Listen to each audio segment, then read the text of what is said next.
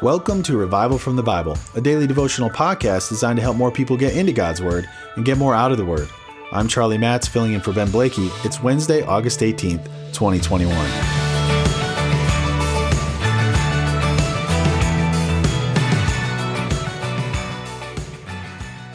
It was a humid summer in northern Michigan in 1994. As I wiped the sweat from my forehead, a nearly meaningless task as it would just accumulate a pool of sweat again within seconds, I walked along the crunchy field to the sound of an old tractor that dictated my pace.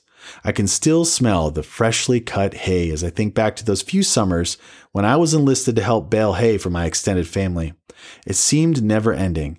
Bale after bale after bale of hay we would grab, lift up to the trailer bed the tractor was towing, and place it on the stack, all while the tractor just kept moving forward. If the tractor had to stop for every bale, we might not finish the section we needed to by sundown. So we continued on, to the gentle rhythm of the old tractor. Sure, we might have started by talking to each other, but soon we realized that talking and surviving, they were mutually exclusive. Like an untrained runner trying to carry on a conversation while trotting along, it just doesn't work once the adrenaline wears off. No, there comes a point when you bale hay when everyone just falls into a rhythm, focusing completely on the work at hand. It's actually quite peaceful. It's the type of work that you become so focused on that you forget about eating or other basic necessities. That's why, at the appropriate time, it wouldn't be surprising to see a family member pull up with sandwiches or lemonade or other types of sustenance to keep the team going, especially in the hot, humid sun. When you do this type of work, there's an understanding among those who are back home. You keep on focusing on the work, and we'll focus on keeping you fueled up to do that work. Did you know that God wants us to build His kingdom with the same mindset? He wants us to focus on the work He has put before us. He wants us to sweat over the harvest. But He wants us to harvest men, not bales of hay. He even tells us that if we focus on the harvest, He will provide for our every need. Don't stop, He says. Keep going, and I will show up with whatever you need while you do my work. How can I be so confident that God has said this? Because I read it in our Gospels reading today. Our passage in Luke 12:22-34 starts with Jesus saying to His disciples, "Therefore, I tell you." You see, what He's about to say is in light of the story of the rich fool. Remember when the rich fool said, "What shall I do, for I have nowhere to store my crops?" This foolish man was driven to foolish behavior because he was anxiously worrying about the future. So Jesus continues, "Do not be anxious about your life, what you will eat, nor about your body, what you will put on. For life is more than food, and the body more than clothing. Consider the ravens, they neither sow nor reap. They have neither storehouse nor barn, and yet God feeds them." They have neither storehouse nor barn, and yet God feeds them. Didn't the rich fool just build a bigger barn to act as a storehouse? This exhortation from Christ isn't just a one-off comment on trusting the Lord, but rather it is a lesson on how not trusting the Lord is incredibly foolish. And why does Christ use birds as an example of God's faithful provision?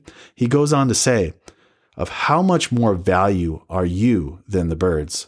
And which of you by being anxious can add a single hour to his span of life? If then you are not able to do as small a thing as that, why are you anxious about the rest?" You and I are a special part of God's creation.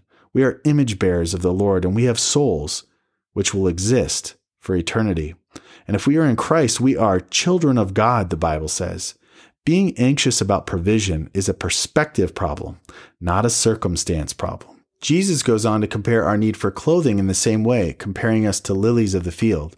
And then Jesus says, "And do not seek what you are to eat and what you are to drink, nor be worried. For all the nations of the world seek after these things, and your Father knows that you need them. Instead, seek His kingdom, and these things will be added to you." How kind is God to tell us what to focus on? I mean, when you're hungry, how hard is it to focus on not being hungry? Almost impossible. In God's kindness, He gives us something to focus on to take our mind off of our real needs. Instead, He says, seek His kingdom, and these things will be added to you. Keep baling hay. I will take care of your needs. Why is it so easy to believe that our family will show up with sandwiches and lemonade while we bale hay in the sun, but we have such a hard time believing God that He will deliver on this promise in Luke? I believe it comes down to knowing God. We must grow in our relationship with God through reading the Bible and praying to Him, asking Him for our needs. And when we see him deliver on his promises over and over again, we will trust him to be more faithful than our own family.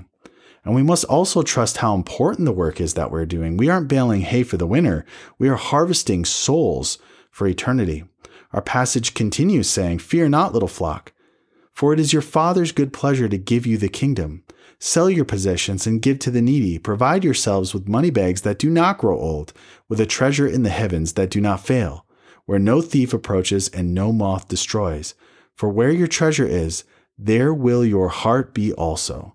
The kingdom work that God is calling you and I to will pay off for eternity. Do you believe that?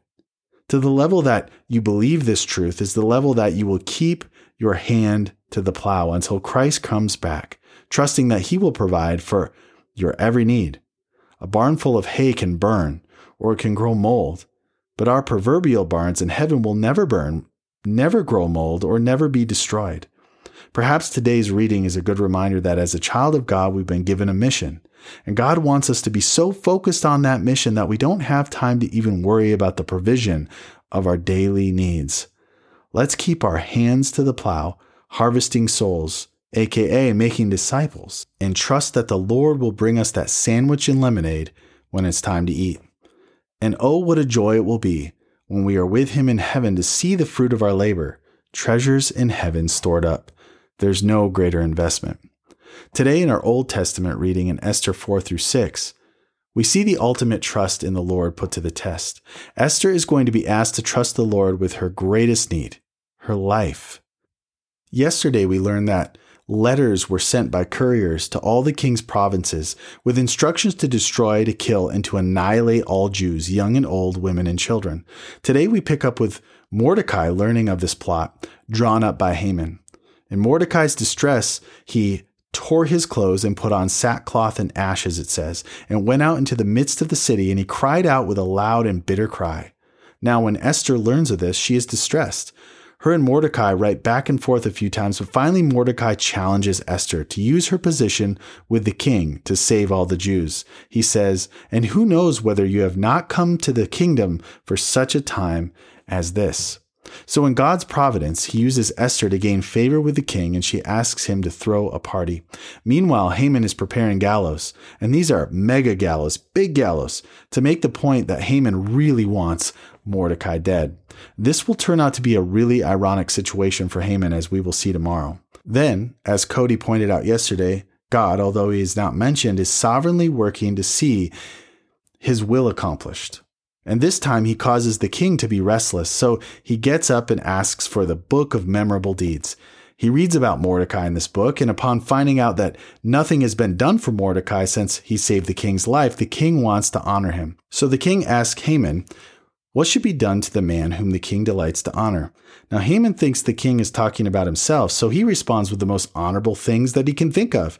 If Haman knew that the king was talking about Mordecai, he would have never offered such good suggestions. Now, this is where I want us to pause for a moment. What do you think Mordecai was doing at this very moment? Did he have any clue that he was about to be honored? No. He probably thought that he was going to be killed. He was waiting for the king's decree to come true, for him and all of his Jewish people to be killed. Now, the next time you find yourself in a situation where there is seemingly no escape, from pain, from despair, from danger, from heartache, I want you to remember that you serve the same God that worked all of this out for Mordecai and eventually his people, as we'll see tomorrow. It won't always look the same, and things won't always work out exactly the way that we desire, but God is always working. And nothing is over until God says it is over. May this increase our prayer life, and may this increase our view of God. Last night, one of my children couldn't sleep because they were afraid for our brothers and sisters in Afghanistan. We talked to them about how God is in control, even when it seems like an evil group like the Taliban are in control. We prayed for God to be glorified and for him to protect our brothers and sisters. But even more, we were all reminded as we sat there and had this discussion that we should not fear those who kill the body, but cannot kill the soul. Rather, fear him who can destroy both soul and body in hell. And that's from Matthew 10:28.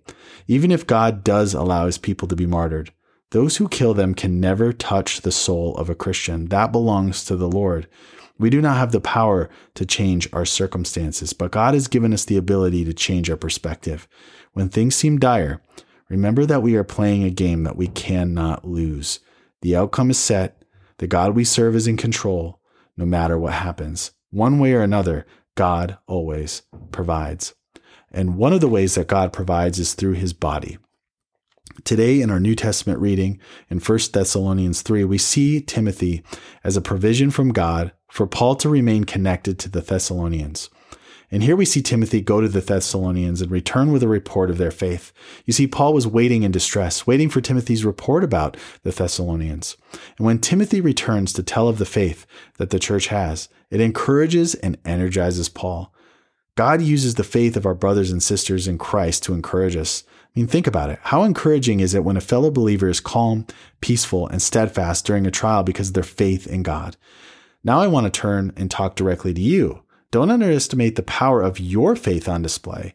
When you trust the Lord, that he is working in your life like we read about in the book of Esther, then it encourages the believers around you and glorifies God. When we freak out in trials, it puts the focus on us. When we stand steadfast in trials, it puts the focus on God. But when tensions do arise, and we face real threats to our comfort or even our life like our fellow believers in Afghanistan, how do we remain steadfast and not be overrun with anxiety?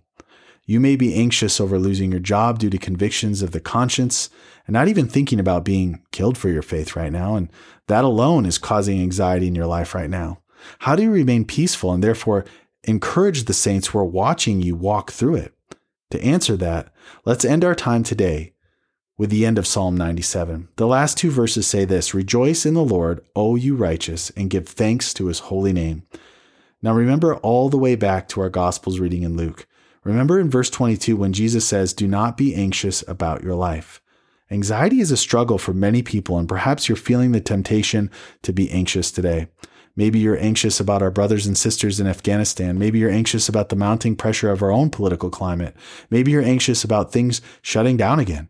I want to encourage you in light of the last verse in Psalm 97, specifically two phrases, rejoice and give thanks. This makes me think of Philippians 4, verses 4 through 7. Listen to this. "Rejoice in the Lord always. Again, I will say rejoice. Let your reasonableness be known to everyone. The Lord is at hand.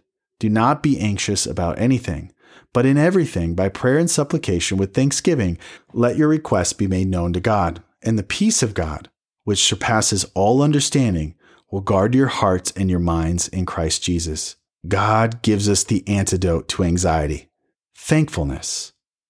The antidote to anxiety is thankfulness. I encourage you to spend some time in prayer today, specifically thanking the Lord for all he has provided in your life. You might surprise yourself with how long the list actually is.